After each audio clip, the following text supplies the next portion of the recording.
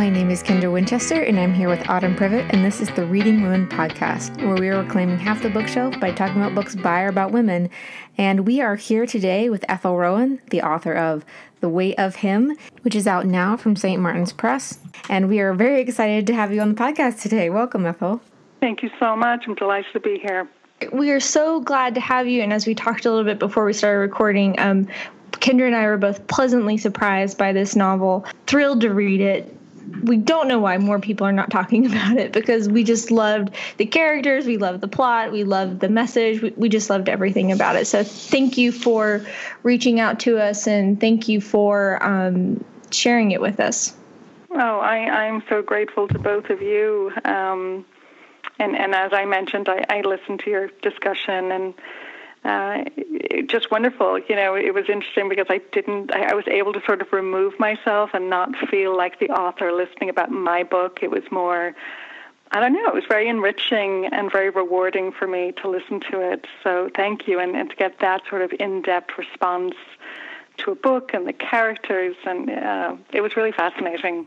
Yeah, we really enjoyed doing that, and that was actually one of the longest discussion episodes we've ever recorded, because we did The Weight of Him and we did The Essex Serpent, and we just kept talking. It was over an hour, and I had to cut it down to like closer to half an hour. And so, yeah, there's just so much in The Weight of Him, and the more I think about it, the more I realize is in it, and that is an amazing sign of a great book.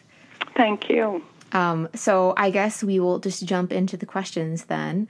Congratulations on the novel, and that it came out now both in the U.S. and the U.K. You've primarily published short stories in the past, so for our listeners who haven't read The Weight of Him yet, can you tell us a little bit about the book, and was there anything about writing the novel that surprised you? Yeah, the book is set in Ireland. It's set in a contemporary village in rural Ireland, and it tells the story of the Brennan family, and in particular the father, Billy Brennan. The book begins 5 weeks after the family have lost their teenage son, Michael, who was 17. They lost him to suicide. And in the wake of that, they're struggling with how to go on. And Billy does something extraordinary. He is 400 pounds, and he decides in the wake of Michael's death that he's going to go on a public weight loss campaign and try to lose half his body weight.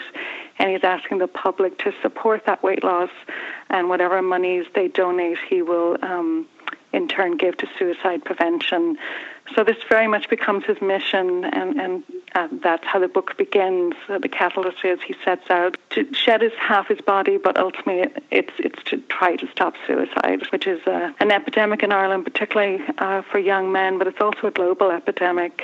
And in fact, the statistics are frightening. The numbers are increasing, not decreasing. So yeah, it's a pretty timely topic. Did this start out as a short story, or did you have it planned from the beginning? No, it did. It started out as a short story. What was surprising for me with tackling the novel was I actually found it easier. There were lots of things I struggled with the novel itself, but it was more with the story and the characters, the process itself of, showing up every day and kind of having that stamina and that focus to stick with the novel. I found not easy and very rewarding. Actually, I loved getting to spend that much time with these characters and in this world, and really going in depth in a way that I hadn't with my short stories. I love the short story form, both as a reader and a writer, but I find it incredibly challenging in how to go about it. Like, there's a mystery for me. I think some of my favorite short stories are the ones that I leave, and like you said about The Weight of Him, that they stay with me and kind of pop up in different ways, and it's more with a sense of questioning, like, why did that story affect me? Or, what was that about? Or what was I supposed to take from that? Like, there's just I don't know, the short story always seems just a little out of my grasp, both as a reader and a writer, and I love that. But as the writer, it's very, very challenging, and there was just something that felt much more organic, innate about the novel. I just felt more at home there, for lack of a better term. Well, I'm a huge short story fan, and I feel like that some of my favorite novels are actually written by people who were short story writers first.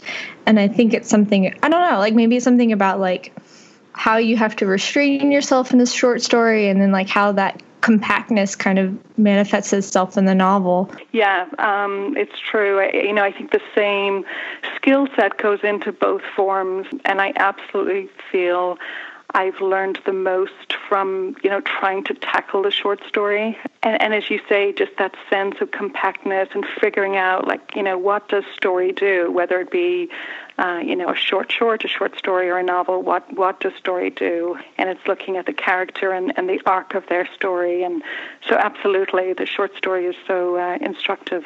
So then the title of your novel, The Weight of Him, I loved because I feel like it just perfectly encapsulates the different layers of meaning that the book has. Was this an original title that you had, or did it come about near the end of the writing process? Kind of how did you come up with the title, I guess? It actually came out quite close to publication date, actually. Originally, when it started out as a short story, the title was Seconds. And again, I think I chose that because I felt it had some of that nuance and layering that the ultimate title does. It was hinting at the idea of Billy's food addiction and seconds in the food sense, but it was very much about, the pivotal seconds in our life, that can change us forever. And indeed, for Michael, those last seconds of his life where he chose to end his life. I felt that worked for a long time, and that was the title for a long time. And then at some point, I think obviously after it shifted from the short story form, after I realized the story was just too big for that form, it for quite some time again was called The Kingdom Keeper, because I became fascinated with that thread throughout the novel of Billy creating this alternate world, this miniature village that he creates, and its miniature inhabitants that really represent for him, the ideal space and the ideal world where Michael could return and his family could be reunited. So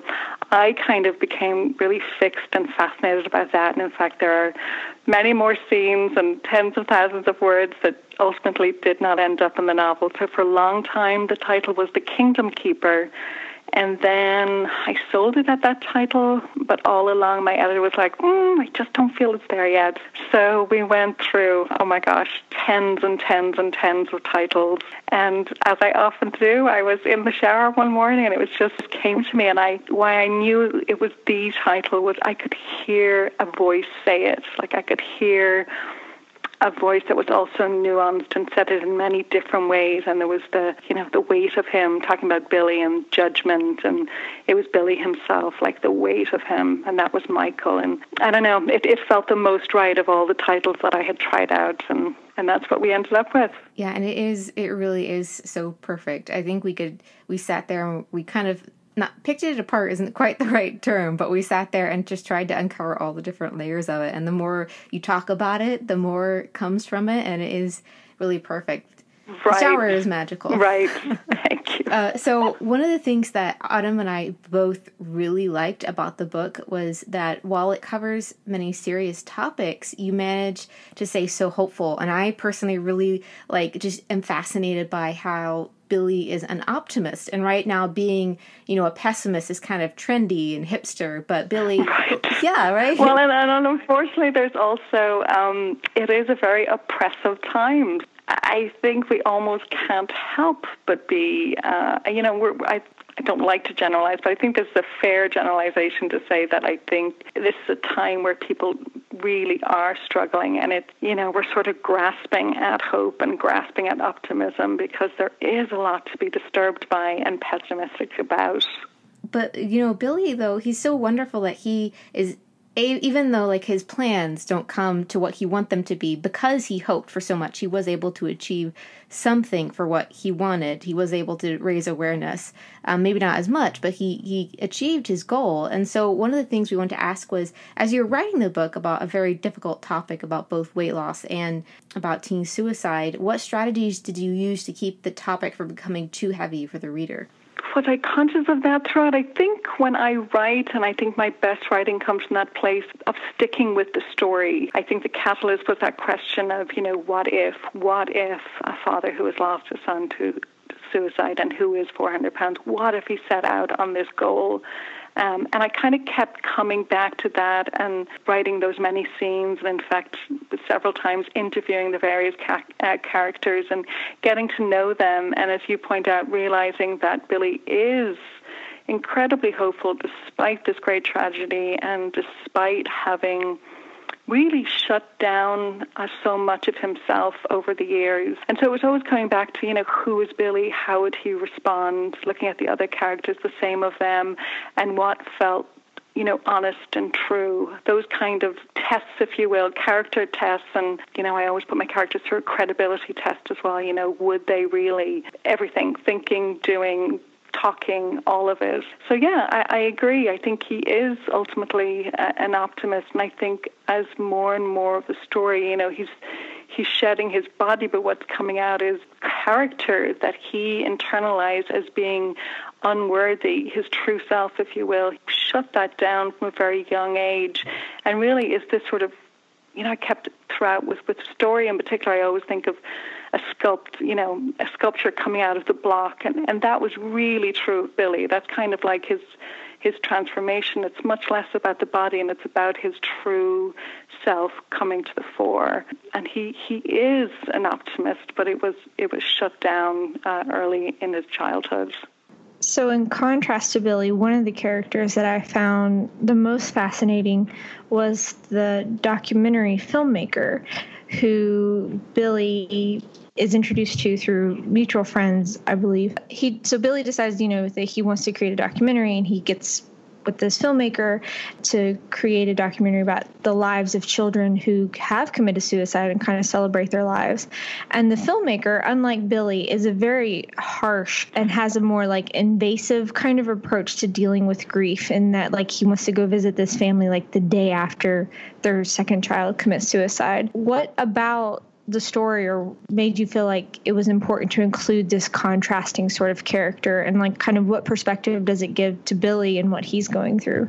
I think in many ways that character is a manifestation of my own anxiety. I think I mentioned at the outset I had such fear around this book and in the writing of this book. I felt this enormous responsibility. As you mentioned, writing about two very large and difficult topics, suicide and obesity, food addiction specifically. And I just knew I felt there was so much to get wrong, and I felt I needed to get it right.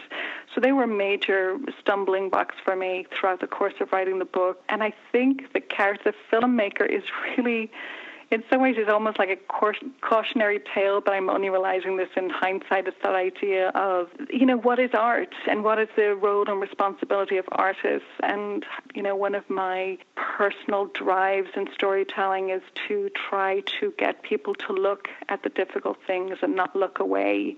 And I suppose for me, the filmmaker is a character who just takes that too far and is, sort of so fixated on the story and the effect he wants it to have on the recipient that he is in a little way mindless, like he's not being empathetic. And it's that idea of, does he then, because he's so willing to go there and have a disregard for his viewer, that he would actually traumatize or abuse the viewers.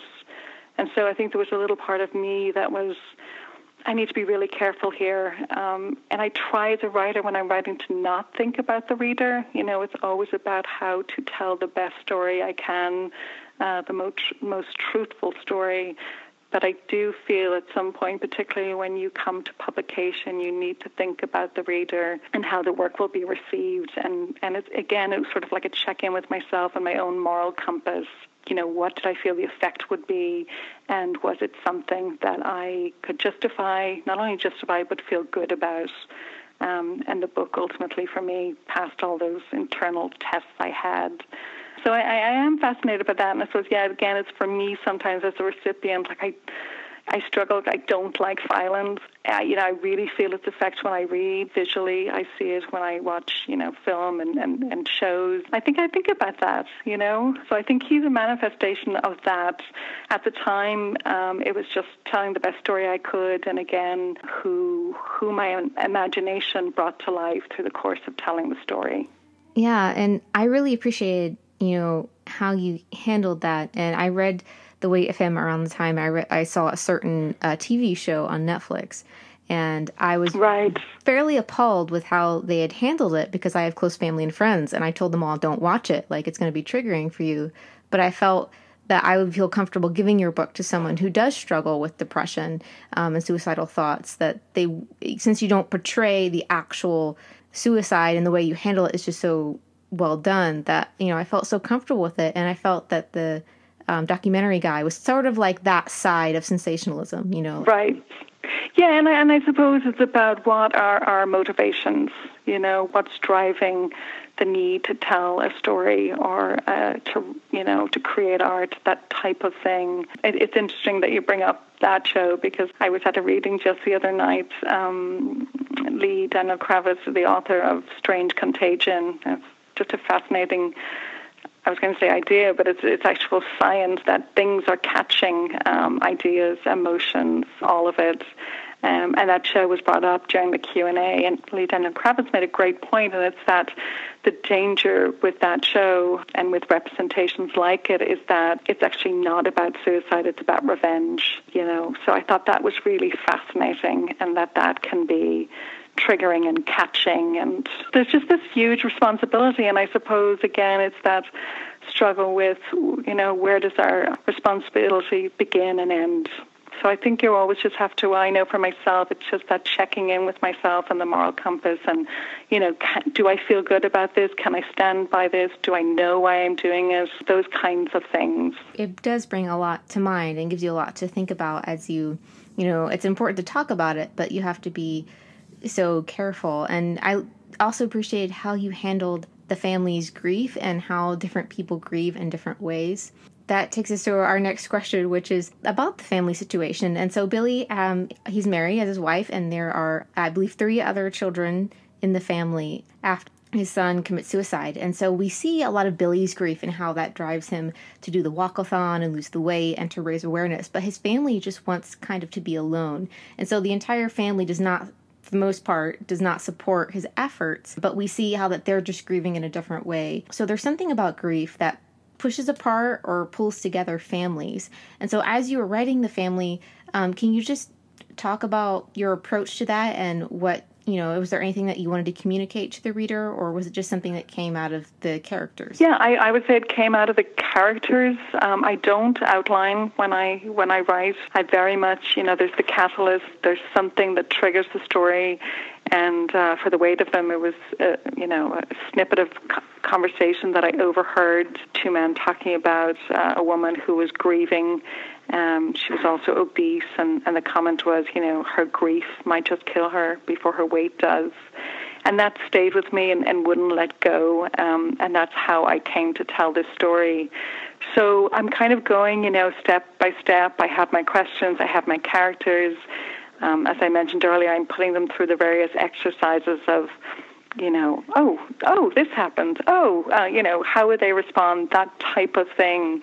And it just felt very honest and true as I got to know each of the characters that they absolutely would respond differently. And grief is such a unique and such a personal process. So I think I just innately knew that to be true. And then indeed, as I put the characters in various scenes and had them interact, Tricia in particular, their responses were very different. And that felt very true to life for me. So much in the family dynamic is, the pecking order, and so much is about the different relationship with one parent and another, that kind of thing. So yeah, it was just that sense of course they're going to respond differently, and you put all that grief and tension, and it's something, it's like simmering, boiling, and does it boil over, and whether grief pulls apart or brings a family closer together. I actually, for a long time in the writing of the book, didn't feel this family would survive this tragedy. They were and I think that's it, why do some families survive and others don't? And I think it's what you're susceptible to.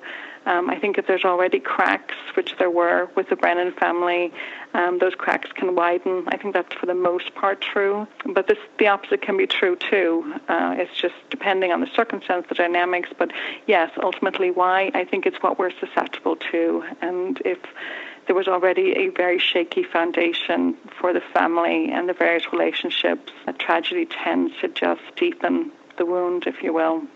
I think that's one of the great things about books like this is because I think, like you, I knew inherently that people process things different ways. I'm from a large family and just, seeing how my own siblings and parents respond to things. But I don't think I ever stopped to think about it until reading this story, because at first I thought, I kind of thought maybe, Billy was calloused or like his wife was calloused, at different parts in the story. Right. But it's true, we all process things differently. And that's why I love novels like this, because it makes you confront those things and actually think about it and think about what's going on. Right. And I love that you just use that word confront, because I think that's what's happening here over and over and over again. And, I think the characters, and again, I think that's true of life, we're given opportunities over and over and over again to confront things or look away. And in this case, there's so much tension and so much suffering. Whether the character looks or chooses to look away has very large consequences. So, it's interesting. I think in your comments, or maybe in the previous podcast, you talked about, Billy's limited perspective. And it's a close third point of view. So it's almost like the I, but in third person.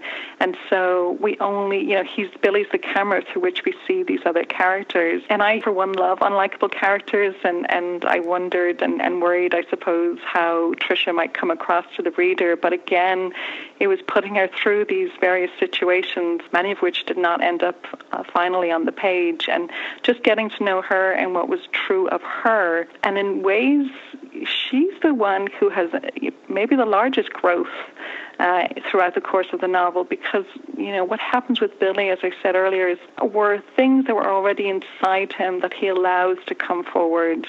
Tricia didn't have that kind of empathy, that ability to confront within her. That's something that happened throughout the course of grieving, and also by really Billy gets her to confront things that she really, really, really did not want to. So she, for me, was very interesting to put her through the various interviews. And again, the three children have very different responses. Yeah, as I say, it all comes from the characters. And I think you do it beautifully. And that's why I want to kind of return to something we talked about a little bit before we started recording. And this is one of the questions we had sent you, and it's something we've talked about in the last episode too, is that weight loss and teen suicide, not exactly things that you would put together like at first thought, but the two themes do work so well together.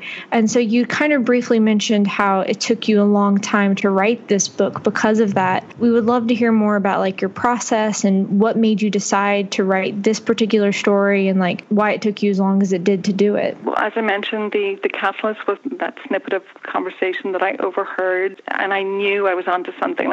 Just the way it touched me and stayed with me, and this idea of, her grief might just kill her before her weight did. And at the time that I overheard that, I myself was just starting to come out of a very dark place where I was struggling with tremendous anxiety and depression, and had suicidal thoughts. And the catalyst for a story, the idea came to me at that time in my life. And I suppose we all sort of harvest and mine those moments and our experiences. When I started to write, and that question of, well, what if? What if this character? Well, it was like, well, who is this character? Who do they lose? What's the grief about? And it was interesting and in some ways shocking to me, because I love to champion women, and why, I overheard a remark about a woman, and immediately when I sat down to write, it was a man. That's probably another question answer right there. But it was Billy, really from the get-go. So it was like, okay, who did Billy lose? Oh, he lost his son. Okay, he lost his son to suicide. And so I think it was timing, It was me inserting this very personal struggle that I was going through and putting it into the work, that sort of marriage of my real life experience with imagination and this fictional character and world. And so when I had all that angst come up about, oh God, this is a terrible idea, and as you say, there just seems such a terrible marriage of ideas, but I just kept going back to, but that's what it was from the beginning, and something about it felt right. And then once I got into the story, then it was like, yes. I just, something, instinct, the universe, I don't know, something told me to keep going, that I was onto something. I'm so glad and grateful this book is in the world. I've had some wonderful responses, some emails from complete strangers about how it's touched them and affected them, and that for me. And of course, I'm trying to build a career, and of course, I have a healthy ego and all the rest of it. So I would love to see the book, do better and reach more readers. But ultimately, for me, honestly, those kind of responses to the book are priceless, and they're what keep me going. And it's funny because I'm working on another novel now, and I'm loving it. And there's a part of me that can stand back occasionally and say, I think this book will do very, very well. But it's interesting, I don't have nearly the same fear, and so there isn't the same energy to it. It's really interesting, and I almost miss, how much energy and awareness and kind of sharpness that went into The Weight of Him. It's interesting, and I wonder, will I ever feel that specific charge again when I go forward with other work. Yeah, there's something about the fear that I miss, which I never thought I would say. I mean, of course, I have the normal fear that every writer does, and, is this a worthwhile story? And, do I have the skill to pull off another novel? And all of that sort of, I would say, very typical angst, but there's not that. This book is touching a really deep, raw part of me, and I'm terrified about how it's going to be received. I'm not feeling that, and I hated that feeling when I was writing the book, and now here I am with my next novel. I'm like, I kind of miss being terrified, if that makes any sense. But yeah, I guess it's like your kids. Everyone's different. Yes, yeah, very much so. It's so unlikely. I think people are always fascinated with, with any work of fiction. It's like how much of the author is in there. And I think I was in there in the beginning in that where the theme of suicide came in. But I very quickly, and thankfully so, became about the characters. And I think I come in maybe a little bit more at the end with one of the characters that Billy meets at the end of the story. She, for me, gets to speak on, again, like grief, how unique depression and anxiety are, and how there really is no one way to experience it and no one way to recover from it. And that was one of my own struggles, that I was highly functioning, but I was also feeling internally debilitated, and I couldn't find myself anywhere when I looked at the textbooks and looked for answers. And it's like, no, that's not quite my experience, but I know I'm in trouble. And I just got into a darker and darker and darker place. Yeah, I had a lot to say. And then my mother also was obese, and so I had that kind of intimacy with that subject matter from that point of view too. Yeah, every time the angst would bubble up, I would say, no, I can tell this story. I'm supposed to tell this story. I think you did such a great job of, portraying an obese individual. And I think we said this on our podcast, but when Autumn told me that she was reading the book, I went on Goodreads and I said, oh, Roxane Gay, really likes it. I know. And actually, I'm like 3 books down on my to-read pile of her memoir, Hunger, which I cannot wait to start. Yeah, when I saw that was just so rewarding. And so, yeah, it's those moments that I mentioned earlier, whether it's complete strangers or whether it's Roxane Gay, 5 stars on Goodreads. Like I told her, I'm going to print this out and frame it. I just, those are the moments, those are the highs. That was great. I'll take those moments any day. They're well deserved.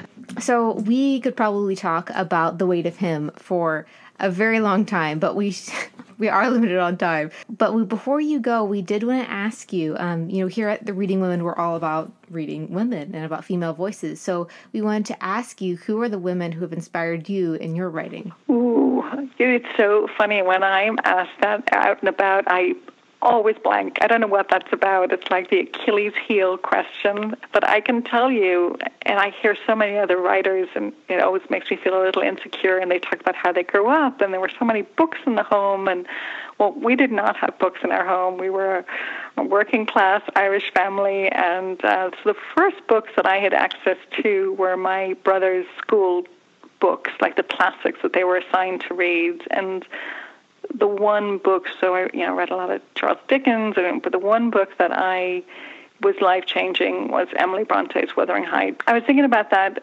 I got asked that question a lot, what's sort of the book? And I think the book is typically from our formative years, and I was a young teen, and I read that book, and it was the first time that I remember not only being fascinated by the character and the stories, but by the author.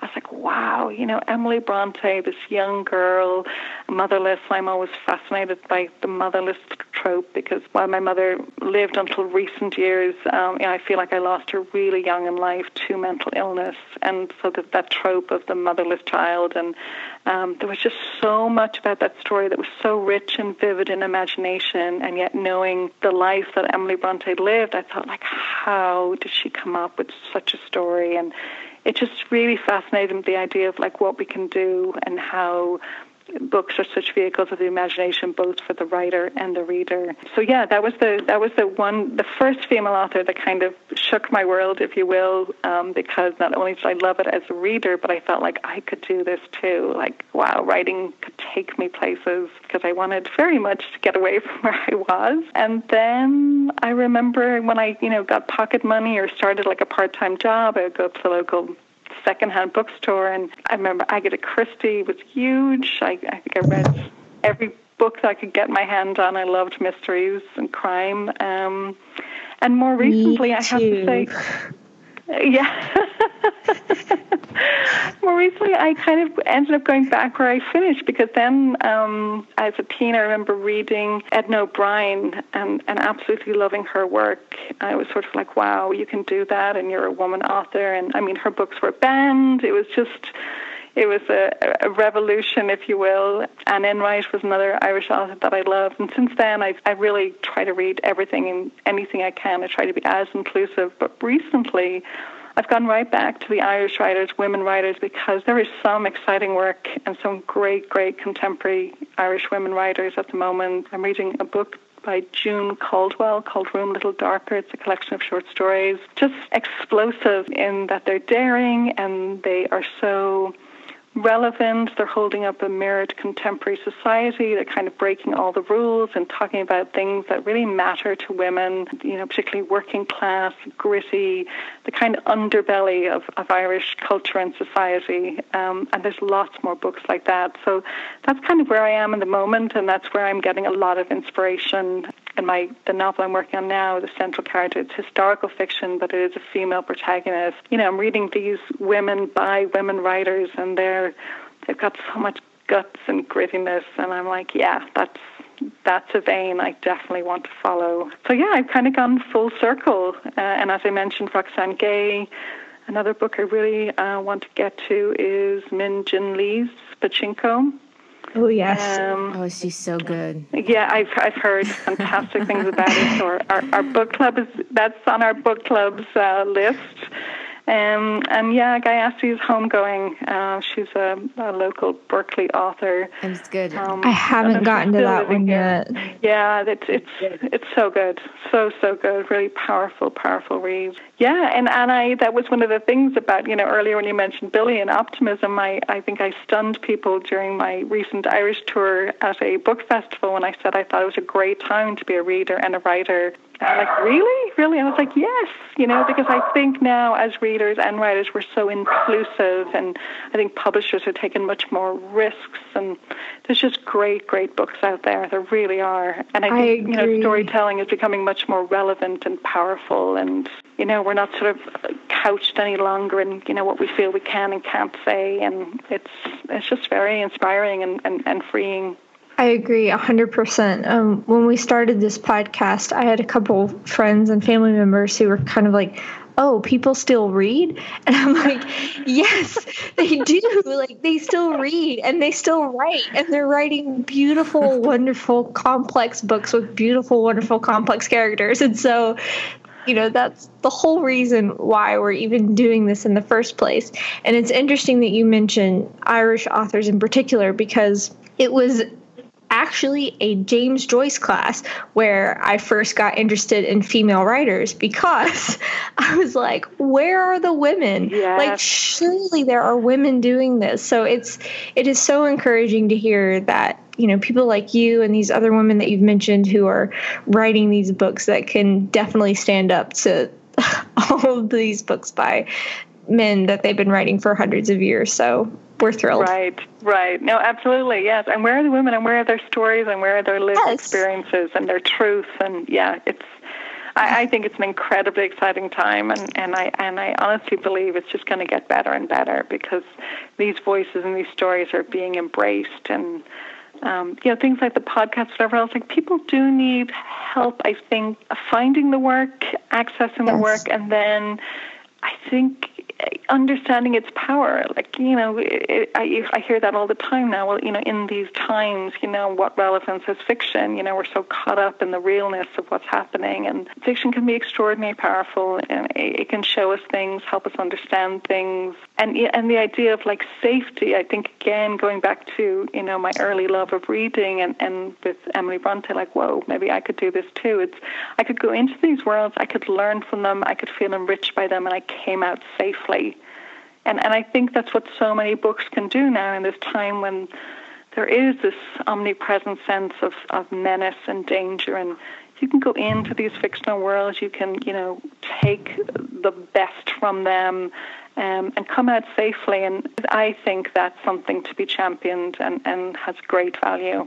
Well, we agree with you 100%. And before we let you go, you have mentioned your new book that you're working on a little bit. You mentioned it's a historical fiction novel. Was there anything else you kind of wanted to share with our listeners before we wrap this up? Oh, thank you. No, I think I'm still at that point where I'm working away on it. I feel like I'm working a pretty final draft at the moment. But yeah, other than saying it's historical fiction, it's set in 1935, New York City. It's a young female Irish protagonist. And yeah, unlike my first novel, fun is maybe the wrong word, but it's really, really enjoying writing it. I'm loving the characters and the world I've created here. And hopefully a publisher will soon feel the same way. We'll see. But it's a different experience that I think every book is. We will eagerly be looking for that to come out, and we just want to say thank you so much. Of course, and we will be looking for it, and we want to thank you so much for coming and talking to us. And so for our listeners, if you want to find more work by Ethel Rowan, you can go to her website, which is ethelrowan.com, or you can also find her on Twitter at Ethel Rowan, and we will have links to her pages on our website. And please go out and get a copy of The Weight of Him. It is out now by St. Martin's Press. You will not be disappointed. It is absolutely one of our favorite books this year, and we are recommending it to everyone we know. So thank you all so much for listening to the Reading Women podcast. Kendra and I are eternally grateful for your support and for your reviews and for getting books from our bookstore. Every little bit helps, and our goal is to help you find books by or about women, and it seems like we're being successful, and we're really thrilled. So, as always, you can find me, Autumn Privet, on Twitter and Instagram at Autumn Privet, and you can find Kendra at KD Winchester. And don't forget to rate us and review us in iTunes. And thank you all so much for listening and for sharing your post with us. We are always grateful for your support. Thank you.